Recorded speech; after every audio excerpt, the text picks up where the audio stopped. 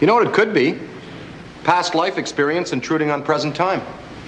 Could be erased memories stored in the collective unconscious. I wouldn't rule out clairvoyance or telepathic contact either.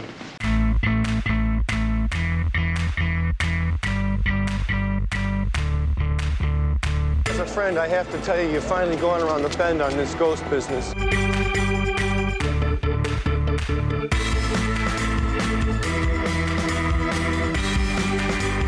Hello again, everyone, and welcome back to another episode of the IMMP podcast. My name is Matthew Porter. And I'm Ian Porter. I'm his dad, he's my son, and it's movie time again. Yes! We've watched another movie. Yes! Now, the movie we watched tonight, I've been waiting for this one. I really had somewhere in the back of my mind, well, I'll save that for an October, make that a Halloween movie. But it just never really fit. And I realized it because this is not a Halloween movie. Certainly for me, this is a summer blockbuster movie. There's a lot of blocks that get busted up in this movie. Absolutely. And, you know, we're a month early compared to when it was released in 1984.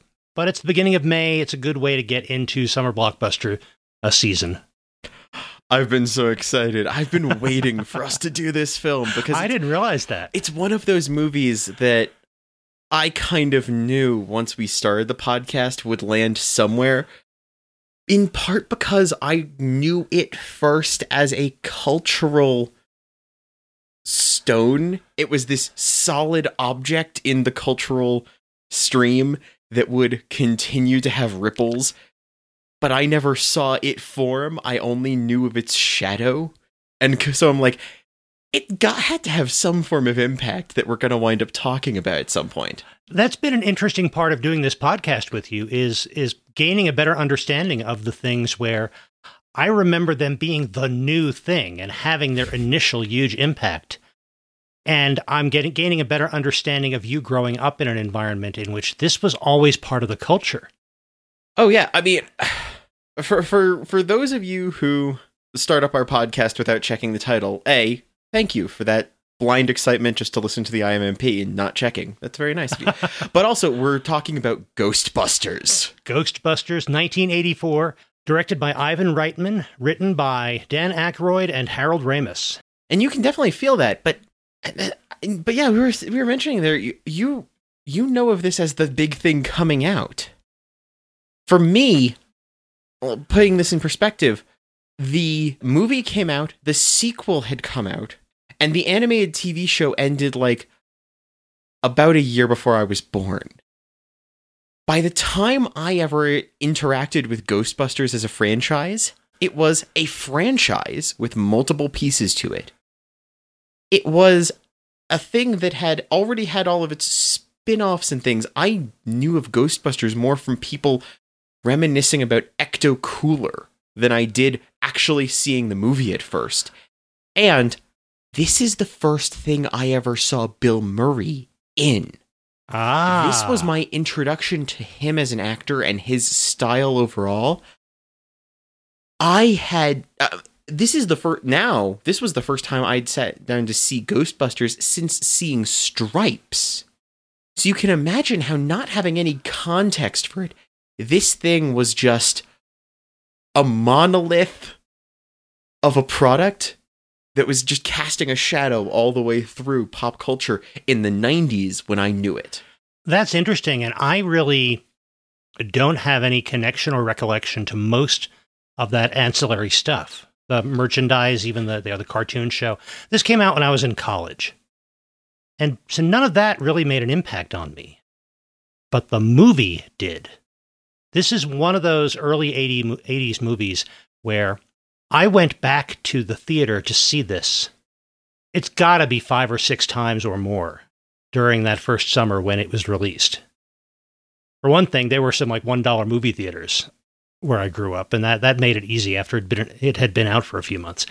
But I wanted to study the story of this, the structure of it.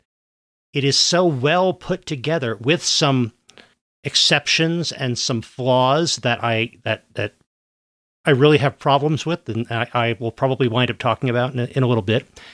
But the engineering of this movie just fascinated me, in addition to the story and the characters and the fact that it was just fun to experience. This movie made an impression on me just simply as itself, as the artifact that it is. Oh, I absolutely understand that and can absolutely get it, because in that same way how I'm describing, for me, it was this already existing object. People I knew who interacted with it splintered off into got interested in it, or maybe they were the older kids who had been a little more exposed to it when it was an active property. And so it was a thing they used to like, but they were getting past and moving into these new things they were interested in. Or it was that old movie that I don't bother with to some kids. And I was here like, when I finally saw it, I was like, ooh, I like this. I like bits of it. Why are the bits of it I like not the parts anyone else focuses on? Huh. Now that's interesting. Maybe I just like movies. Maybe I like the way the movie is made.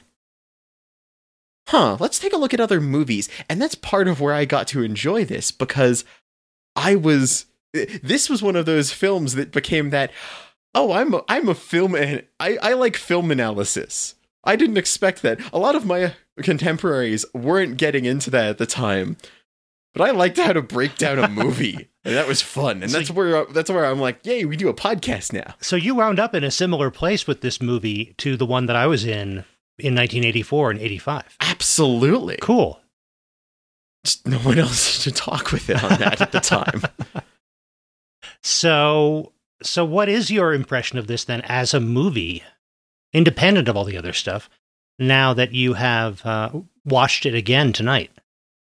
I gotta say, this is a very thin plot. In some ways, there's a lot of bits that are covered by montage to get from A to B that I want there to be more body to. But that's me getting very critique.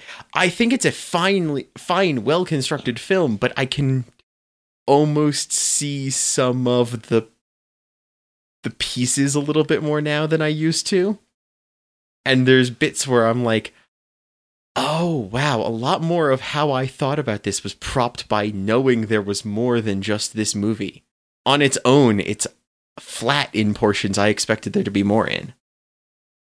Interesting. I see this as a very well-constructed story. Mm-hmm. A very sharply put together set of acts.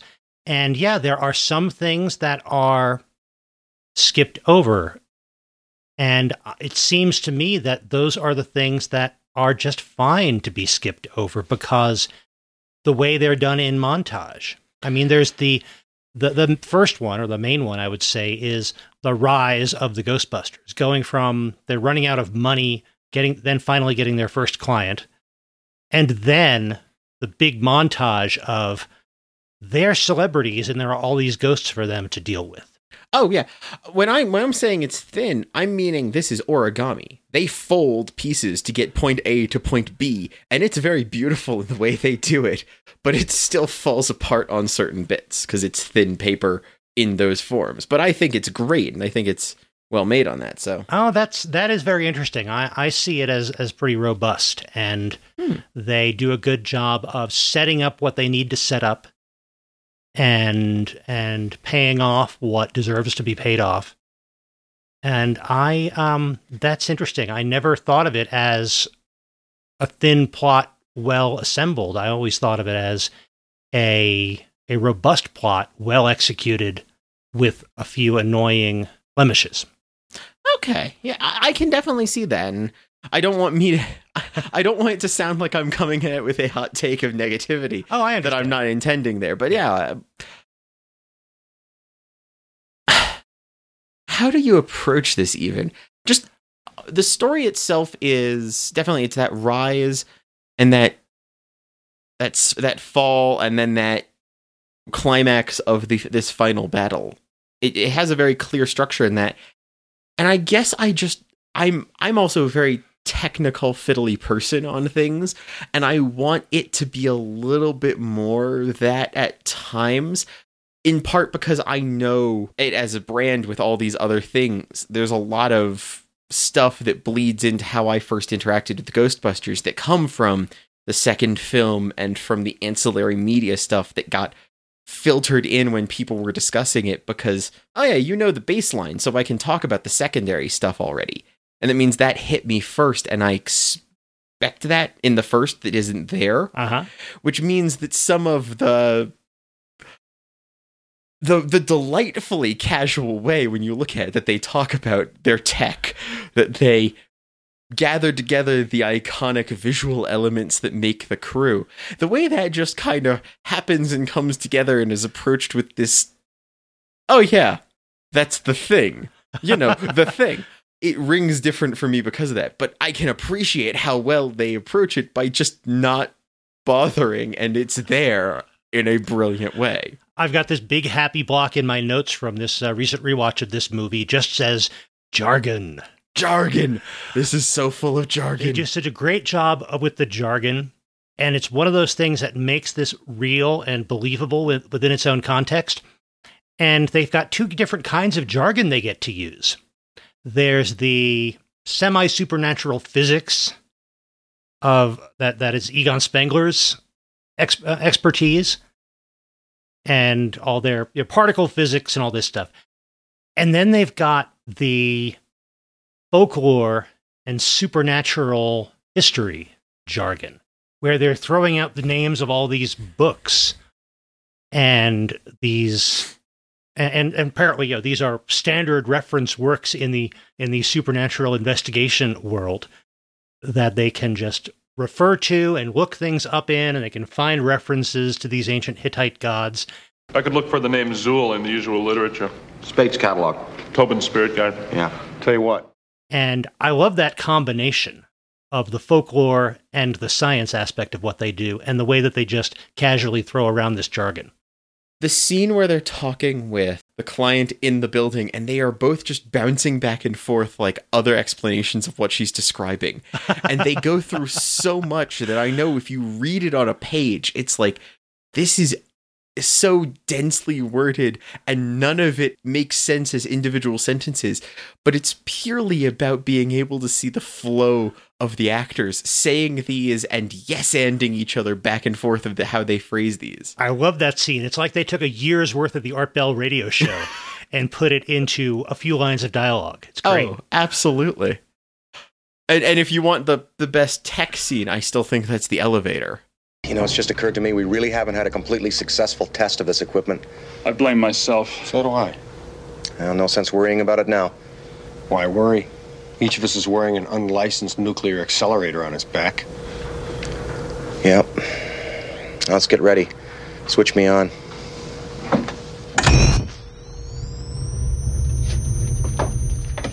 They've already shown them arriving with these big backpacks. They go through this entire thing and they don't explain it for like an entire establishing scene later. But this one little elevator bit explains what's going on here. That's the sort of thing where I love how they do that. They do a lot of grounding the things in the world by having a reason for someone to say what's going on, but it's always secondary. The thing always happens and then someone says it, which means you never get a, as you know, Bob, kind of explain it before it happens moment. You always get you get a lot of something like put down the trap. And then you put down the thing is the only moment I can think of where the saying happens before the doing. Because so many times the doing happens, then the saying they do a thing. What just happened? Well, this thing. Okay, so that's that. Okay, I can go with this.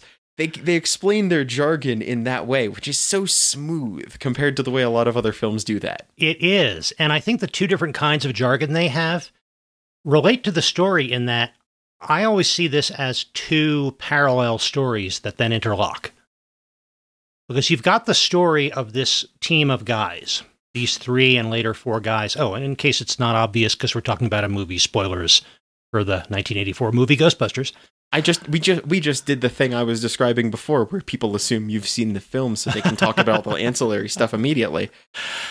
we've got these guys who, at the same time that they make their technological and their scientific breakthrough, get the data they need to take the next step in their scientific field, they lose their academic positions, and that drives them to the story of this successful climb to be the innovators and the masters of this new field of endeavor. Mm-hmm. And that's where, generally speaking, where the science and tech jargon comes in. The other story that's happening is the rise of supernatural phenomenon in the New York City area, and it turns out it's because it's time for the return of Gozer the Gozerian, the Destructor. And the Tobin Spirit Guide and the folklore research and all of that is what anchors that part of the story. Makes each of these potentially independent stories seem very real, gives them a lot of heft. And I like the fact that they don't shortchange either part of the story so that they are on equal footing when they come together. And it's the Ghostbusters who have built this technology who need to deal with this weird event in history. Oh, yeah. We have the characters for either side of that. And then those two stories get in some way stitched together by the charismatic frontman being played by Bill Murray here, whose narrative story is the one I find the most frustrating in some ways, because it takes a very skilled actor of Bill Murray there to play a guy who I cannot like but want to follow the narrative around for that long. Venkman is such an aggravating guy because he's just charismatic but the little bit unpleasant in some ways all the time, but in a driving force kind of way. He's the one character who, if you look at it the right way, hasn't earned any of this. At the beginning, there's the dean of their university explaining why their grant is being terminated and they're being fired and kicked out. And all these details, and it culminates with him telling Venkman, "You are a poor scientist." He's not wrong. We see his horrible methods, his falsification of data, his lack of work ethic, versus Egon Spengler, played by Harold Ramis, seems very dedicated to his field of research and is gathering data, and ultimately his data is proven correct because they were able to build technology based on it. He's earned this. Dan Aykroyd's character, Ray Stantz, at very least his enthusiasm and his deep knowledge of the folklore is what helps make this a success. He's earned this. What has Venkman done except be, I guess, a motivator and charm his way through things without actually getting any work done? I don't know. In some ways, it's hit. The other two are excited to have the opportunity to do this, but it almost seems like the Ghostbusters would have wound up stuck in a cycle of R&D that might not have happened in the same way if it wasn't for a charismatic frontman to kind of push the advertisement and the talking with the client to get the money and milk him for a little bit more money than we thought. There's some of that in there. He's the one that they're feeding the how much should this cost to, because he's the one who can say it to the customer with such confidence the customer will pay. Yeah, that's a good point. I mean, in some ways, it's you don't have Apple Computer without Wozniak and Jobs. And Venkman is sort of the more charming Steve Jobs of this startup venture. Absolutely. And that's also why, honestly, one of my favorite Ghostbusters is Ernie Hudson as Winston. Because if we've got the spiritual and the technological and the frontman, this is the guy walking in who is just the citizen. And he's coming in, but he's the grounding force immediately when things start to get more real. He's the one who says, if someone asks if you're a god, you say yes. He's the common sense of the group. Right. Who shows up when they're starting to spiral out of control because they don't have that in any of the other three at times. That's a great point. He really anchors them in the world and the society where they are. Mm-hmm. It's no accident that he's the one at the end who gets to shout, "I love this town." Exactly. He's the one who seems to have the appreciation of, we just saved the town. Yeah. That's what we did. I love this town and I'm willing to save it, is the mentality the Ghostbusters needed to finish this fight, to deal with the fact that things went bad and then they still had to fight a giant marshmallow man. I don't think they would have otherwise, with the three as established in the beginning in the same way. I think ultimately they would have taken on that responsibility. Whether they would have succeeded, I don't know. That's why I'm not sure. Yeah, you got a point there. They needed the right kind of motivation. This was no longer just a job and no longer just a business. Mm-hmm. Winston's the one who starts talking about end times references, looking at everything going on, which is what they then later used to convince the government to allow them to actually do their final fight on the building. So, yeah, their persuasion of the mayor of New York to be behind them in this is pretty good. That is an excellent moment as well. That's one I see quoted a lot too. It also gives them the opportunity to lay it on the line. I think Venkman, not that he had a lot of choice, but he was absolutely straightforward when he said, if we're wrong, we go to jail. We'll do it happily. We'll do it happily. We'll enjoy it. But if we're right, well, then, you've saved New York. You've saved him. It really was all on the line for them. Not that, if they didn't succeed, then, going to jail is probably the least of anybody's worries. Oh yeah, that's kind of the thing. Like if we don't succeed and this is real, yeah, that's not an issue anymore. Everything's gone then. Oh boy. And it really is. We've talked about New York now a little bit. New York was so important to this movie. It was such a New York movie. Oh goodness. And it wasn't the New York turned into the setting of a fable, the way some movies are. And it wasn't the New York is a dirty, horrible, dangerous place, the way some movies enjoyed portraying it, especially in the 70s. This was a cleaned up but real and believable version of New York. And I liked that, especially since I lived in New York at the time. And I walked my first job in New York after college, a few years after this came out. I walked past the New York Public Library every day. And, story about that? Yes. At that time, late 80s, across from the main branch of the New York Public Library on Fifth Avenue was the Cabbage Patch Kids store. Oh. Which not only was the Cabbage Patch Kids store, but it also played some kind of Cabbage Patch Kids related music out on the sidewalk. Okay. And I could never help but think, this is scarier than anything Ghostbusters portrayed in the basement of the library. Maybe there's an underground connection, and the same spiritual malevolence that was portrayed in Ghostbusters is what has given rise to this Cabbage Patch store on the opposite corner. Oh, goodness. I can imagine that. I'm just now imagining the Ghostbusters fighting off, hundreds of plastic-headed fabric dolls. Some of those Cabbage Patch Kids, they just looked like smaller versions of the Stay Puft Marshmallow Man. I'm not going to be able to get that image out of my head now.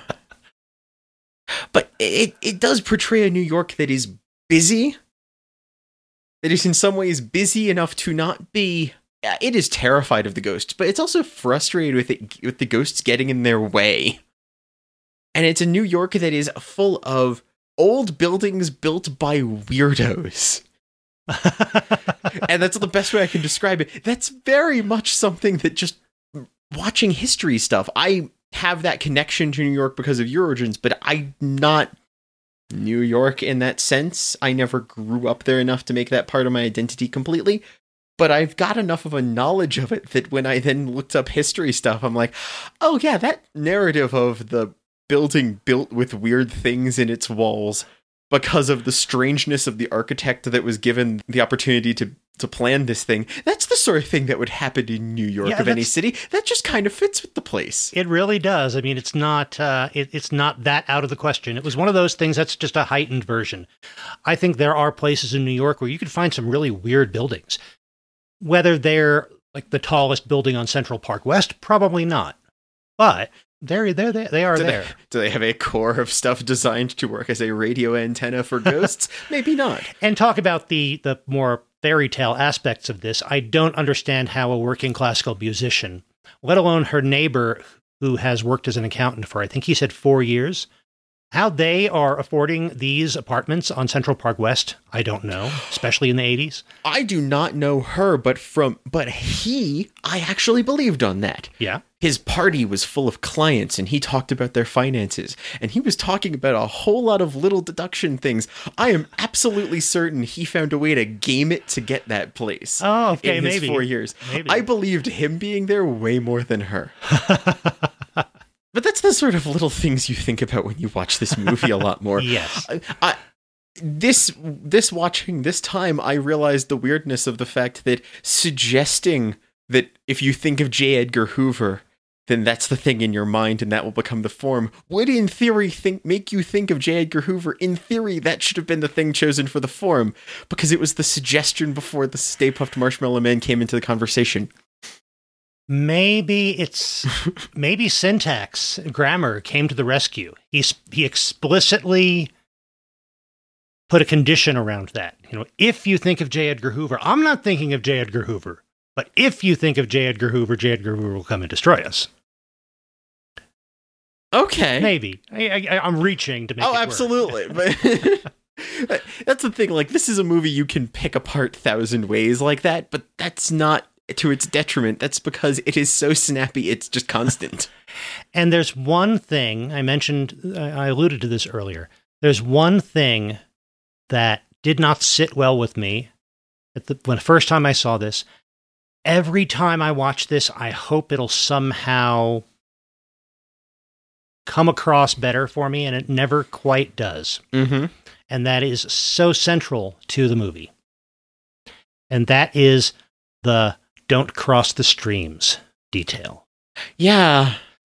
That was, for something that to me is so well constructed and things are subtly telegraphed and paid off later, and the setup, and it's so well put together in that way. And in that first real case that they have when, for the first time, Egon is telling them, don't cross the streams, and here's what'll happen if you do. It was just so obvious that, to me, the movie comes to a halt at that point. It's almost like nodding to you. This'll be the ending. Yeah. We are now going to announce to you the thing that will be important at the end of the movie. Thank you for your attention. You may now proceed with the story. If he had given 2 other warnings about their tech at the same time, do not get the pack wet, do not cross the streams, do not this. Yeah. You would have at least camouflaged the ending in 2 other potentials, and it would have worked, and it would have fit his neurotic, overly concerned about these different things that could go wrong and being willing to tell you aspect. But they lay that one so clearly. I'm with you. That would have been a great way to do it. This is a very powerful, untested technology. There are probably a lot of things to worry about. Let us know about more of them, and then you can pick the one that the rule you need to violate at the end. Yeah. In some ways, that's where the movie feels like it's skipping things for me, is where it is, I guess, the exact same thing you're pointing out here. It's those little moments where it gets me. They never actually deal with the library ghost, from what we see. I assume they went back, but they never say. Yeah. Or the library ghost escaped across the street, inhabited Cabbage Patch dolls. They show a lot of the Ghostbusters running around with traps and different magazine titles, but I kind of wanted to see the moment of them sitting and reading a bunch of books and tinkering with new tech a little bit more during that montage to show the progression better. It's the same, like, we're gonna not put in 2 pieces when we can put in 1 piece to get from A to B. And that's where I get that feeling sometimes. Okay, that's where it starts to thin out for you. Mm-hmm. I get that. It's a drum solo where there's not a lot of changes other than a very good paradiddle constantly. And, we've talked about the 4 principal actors who were the Ghostbusters. Mm-hmm. A couple of other performances that are worth mentioning, though. I think Annie Potts is terrific in this as Janine. Oh, she steals scenes constantly from the main. in some ways, she's kind of the representative of New York City within their little organization. She's such a New York character. And of course, Sigourney Weaver as Dana Barrett. Oh my goodness. Very good performance. I think probably a challenging performance because she's got to hold her own in scenes with much bigger and broader characters, much more actors who are much more demanding of attention, and she absolutely does hold her own in those. And she has to play a lot of different things between being Dana Barrett to being gatekeeper of Gozer. Yeah. There's a lot going on there, and she does a great job. And to do this, a lot of people saw this 5 years after Alien. And thought, wow, this is the same actress who plays Ripley in Alien? This is somebody with range. Oh, yeah. Sigourney Weaver is a very talented actress. She just... even when she is in this movie playing possessed by Zool, they're just standing there is able to give a performance of body language to say something's different. And I'm not just talking like just walking from spot to say lines. There is a movement difference, which is you are thinking how to act this fully. And that is amazing. You're not just saying things differently or changing your intonation. You're changing your presence in a room. Way more than I've seen some actors do in anything else. You're inhabiting a different character now. Mm-hmm. And Rick Moranis as the neighbor, the kind of the nebbishy accountant who becomes the keymaster of Gozer. He was playing a broad Rick Moranis character. Yeah. The foil for all the jokes. A drop more would have been way too much. But he works in this context. I think they use that character well. I think Rick Moranis portrays the character well. And that's a character who gets so much better and more interesting, but also more broadly comic when he's possessed by the otherworldly demon and becomes a different character. In some ways, his bit talking with the horse is one of the weirdest, interesting ghost scenes in the entire movie. I always forget that exists, and then it comes in when I watch the film, and I'm like, oh yeah, this bit. Wait, what? I am Vince Clortho, Keymaster of Gozer. Volga Sildro, our Lord of the Cebulia. Are you the gatekeeper? Hey, he pulls the wagon. I make the deals. You want to ride? Wait for the sign. Then all prisoners will be released. I kind of wanted to cut away to Ghost Horse when everything went down. And that leads me to another question that has occurred to me in the last few times I've watched this movie. Are the Ghostbusters maybe the bad guys? That's a good question. I mean, yes, ghosts are, in this universe, ghosts are a problem. And people need ghosts dealt with. They're catching these ghosts and imprisoning them. Apparently, the plan was to, I guess, imprison them indefinitely or forever in some way in what seems like a small parallel pocket dimension containment system. That seems really cruel. Yeah. That seems like a horrible fate. There's a lot of writhing and screaming when they are hit with proton beams, and the traps seem very forceful and dangerous. You could build entire mythologies around this group of people being the ultimate evil. You know, watch out, because after you die, these creatures might come and trap you forever. Yeah, that's another thing. They never actually bothered to explain ghosts as being, are these the dead, or are these like some dimensional other thing? Like they very carefully sidestep that in order to kind of avoid some of the moral quandary of this. That's a good point. They are ambiguous about that. I mean, Winston does offer the idea that this is the reason why there are so many ghosts is that it's the dead rising from the grave and it's the end times. But that's never established. That was a possible explanation. The other one, could be that these are psychic remnants of people. They're not human souls. They are whatever's left after a traumatic death or something. Who knows? But I guess they're not necessarily conscious spiritual entities. See, there's so many questions this poses. But the fact this movie doesn't get to explore those. It explores the people, but it doesn't explore the setting in some ways. It depicts New York, but it doesn't explore some of the ramifications of what it puts into that New York at times. And that's one of the things I like about this, is that it does suggest a bigger world than we get to see. Oh, yeah. And that's always a good thing. Anything that where I know that I'm seeing the edges of this world they've built, that's kind of disappointing. This is between both the setting of New York City and the scientific, spiritual, supernatural world. They're bigger than we are getting to see. And I like that. That's also, I think, part of the drive to make a sequel, to make a cartoon spin-off show, to make a tabletop RPG. I've got a copy of that downstairs somewhere. Oh, I've got to read that. Because the world is big enough, people want to experience more of it. They don't want to leave it behind after the movie is over. And I get that. But too often, the directions people go in and creators go in when they follow that drive and that impulse are disappointing, because they start to exhaust what was there without adding more. Well, in terms of just being able to present a bigger world, I think one of the best things for that, weirdly enough, to call it this, is it's a cluttered world.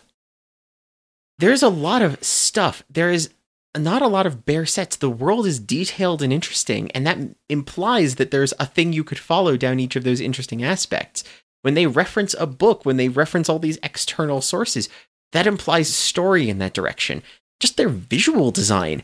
The truck is covered, the Ecto-1 is covered in all of these other bits and greebles. Their proton packs have all the flashing lights and buttons. Just the first time they even see a ghost, they've got their PKE meter with its little arms that move up as they go. The tech of this world, the rooms of this world, the dense bookshelves in the bottom of the library that are old and dusty, it all implies a world that is full of stuff, which means that the moment you imply that there's a thing in a topic on this, you could keep following it because there's obviously stuff there. And that's kind of how I like the visual design ties into that narrative design aspect, but it's where this world feels dense enough with stuff going on and stuff you could do and things you could pick up, that when it doesn't do anything with that, you're like, and where all these other things were able to sort of fill out some of those items. And that's where I ran into some of those extra bits people tried to fill in more information about later first, before seeing the movie, because the cultural establishment was trying to pick through the rest of this properly cluttered world in that sense to begin with. And the way that clutter works, and that was a great description, I think that points out that this really is a very well-directed movie, and very well designed. I think that Ivan Reitman is very uneven as a director, and he directed Stripes also. Oh, yeah.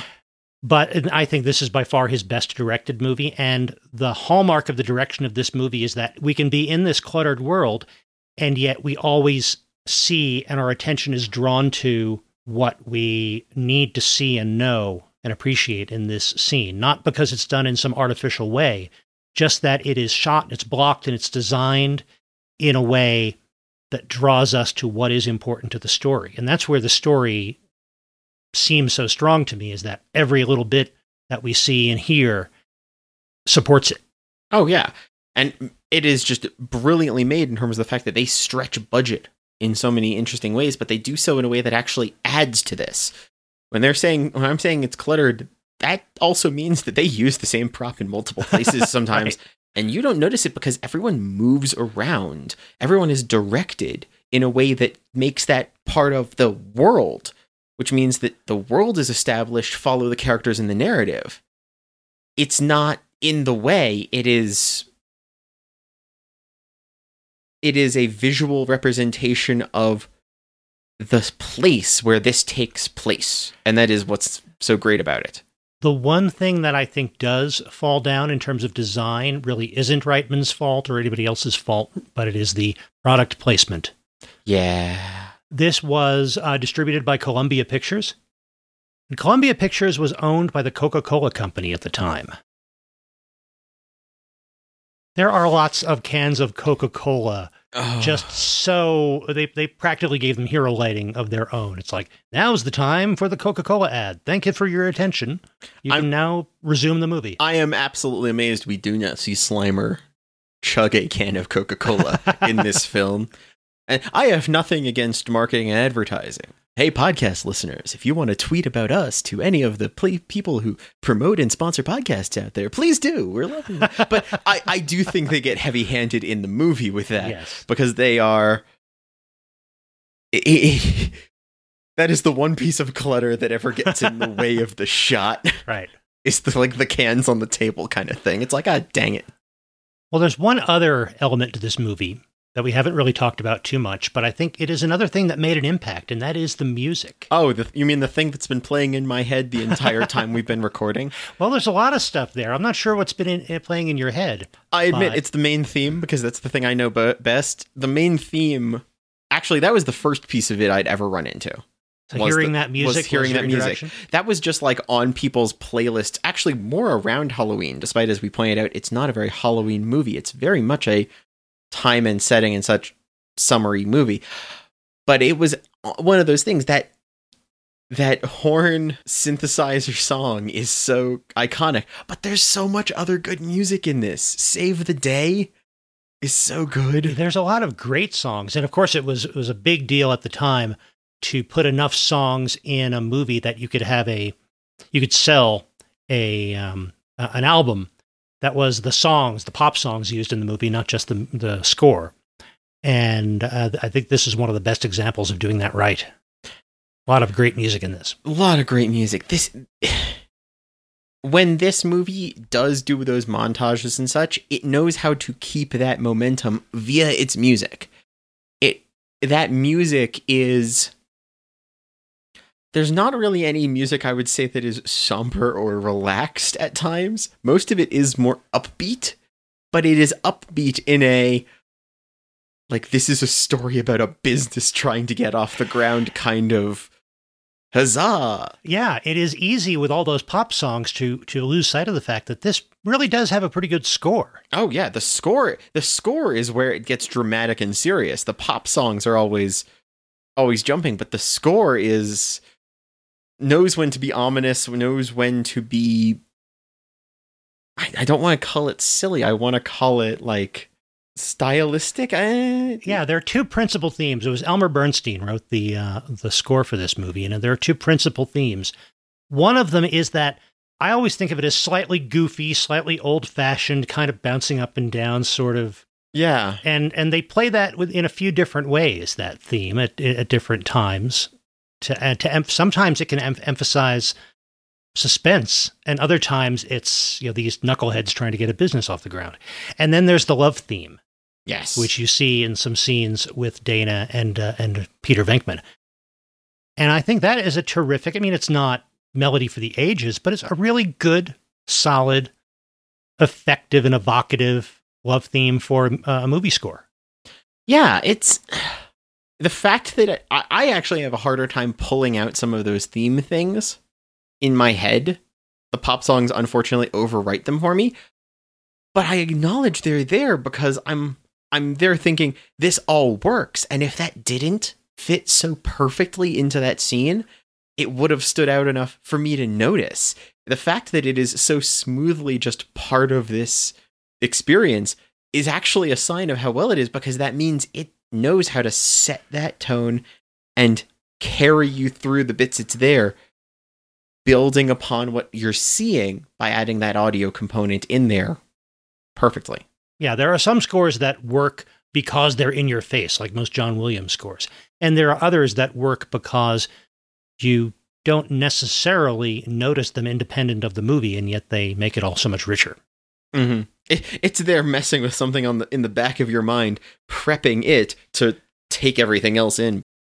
I did find myself, and I think the last few viewings of this, noticing more and more how uneven some of the visual effects are. Yeah. Some of the animation, especially when you're not caught up in following the plot because you've seen the movie a dozen times before, some of the animation used for visual effects doesn't necessarily hold up.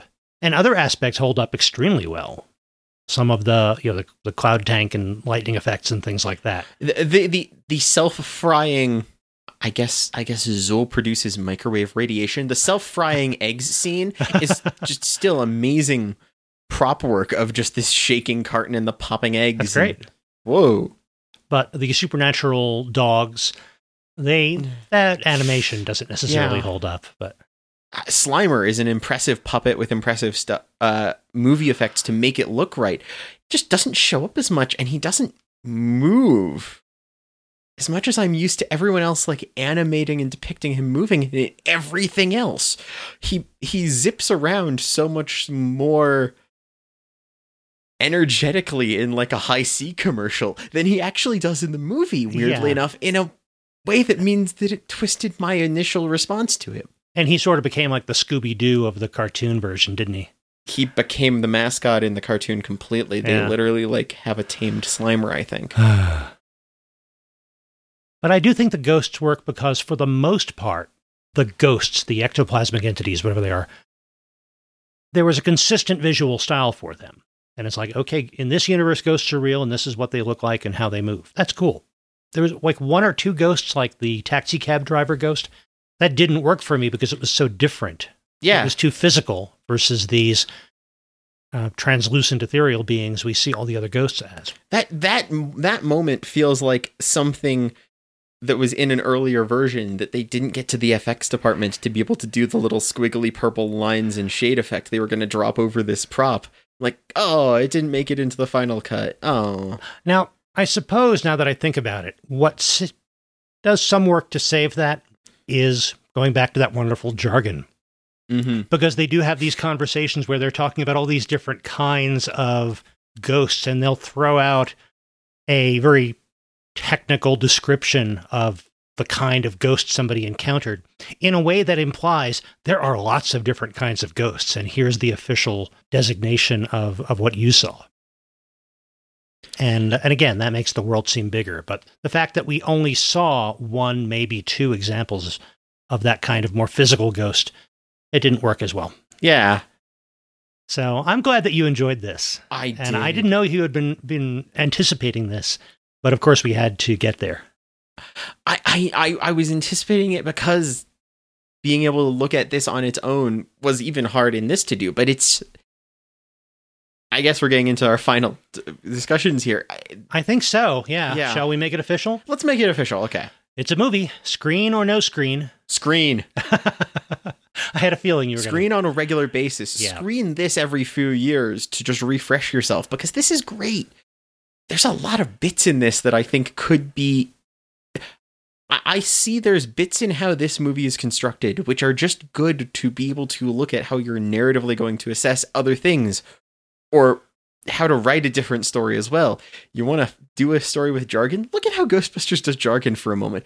You want to write a story about business trying to get stuff off the ground? Watch Ghostbusters. It actually does that pretty well in some weird ways.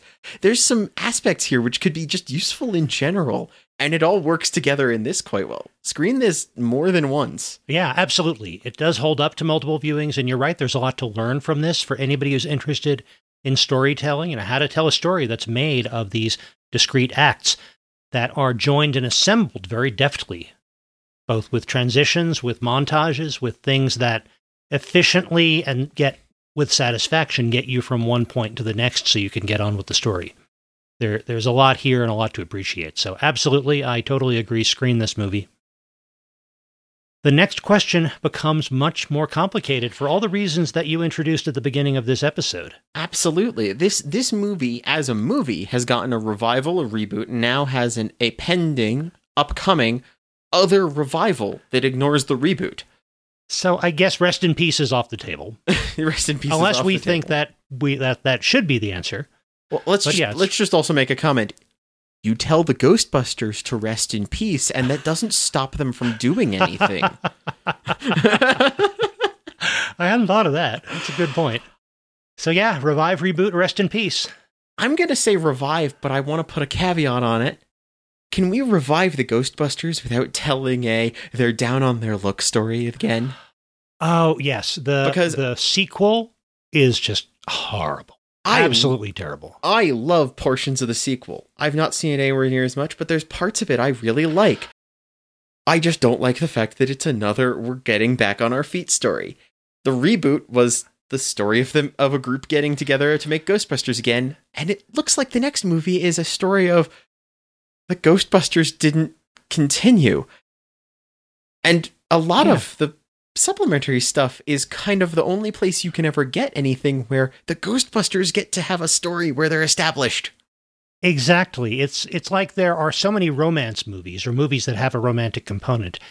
And in order to make a sequel, they have to have, and this probably goes for Ghostbusters too, they have to have the romance fall apart. And these people hate each other now because they have to hate each other for us to tell a story in the second movie. No, that's not necessary. That's only necessary if you don't know how to tell any other stories. We get this triumph at the end of Ghostbusters, and yet at the beginning of the sequel, all that's got to be completely ruined. Why? Why can't you tell a bigger, better story? I know that there's an issue with writers about the about spectacle creep, where your next story has to be a framework larger than the previous one in order to have the stakes feel important. You have to always worry about if you save a town, you've got to save the city. If you save the city, you've got to save a country. Issue. But in some ways, I wish the Ghostbusters had fallen into that trap. Because the story of the Ghostbusters having gotten so big that they're franchised out. There's Ghostbusters trained in all the major cities across America. They're looking at going international. There's less spectral activity than there was when there was the incoming force of Gozer, but there's still something going on somewhere. The teams are all out there. You've got the guys maybe drifting apart because Venkman is working on tech here, and they're writing books about how to differentiate the different types of spectral entities they're describing, and he's having to go do lessons in a different town to train the next batch over here because they're setting up an office here, and they're doing these other big events and talking about this on national news and such. There's a lot here that still offers a lot of interesting story. Maybe everyone starts realizing, oh wait, I'm having a response here, I'm having a response here, and they chart it on a map, and there's something being drawn across the United States with spectral axes. So many possibilities. I'm designing this in my head as I'm talking.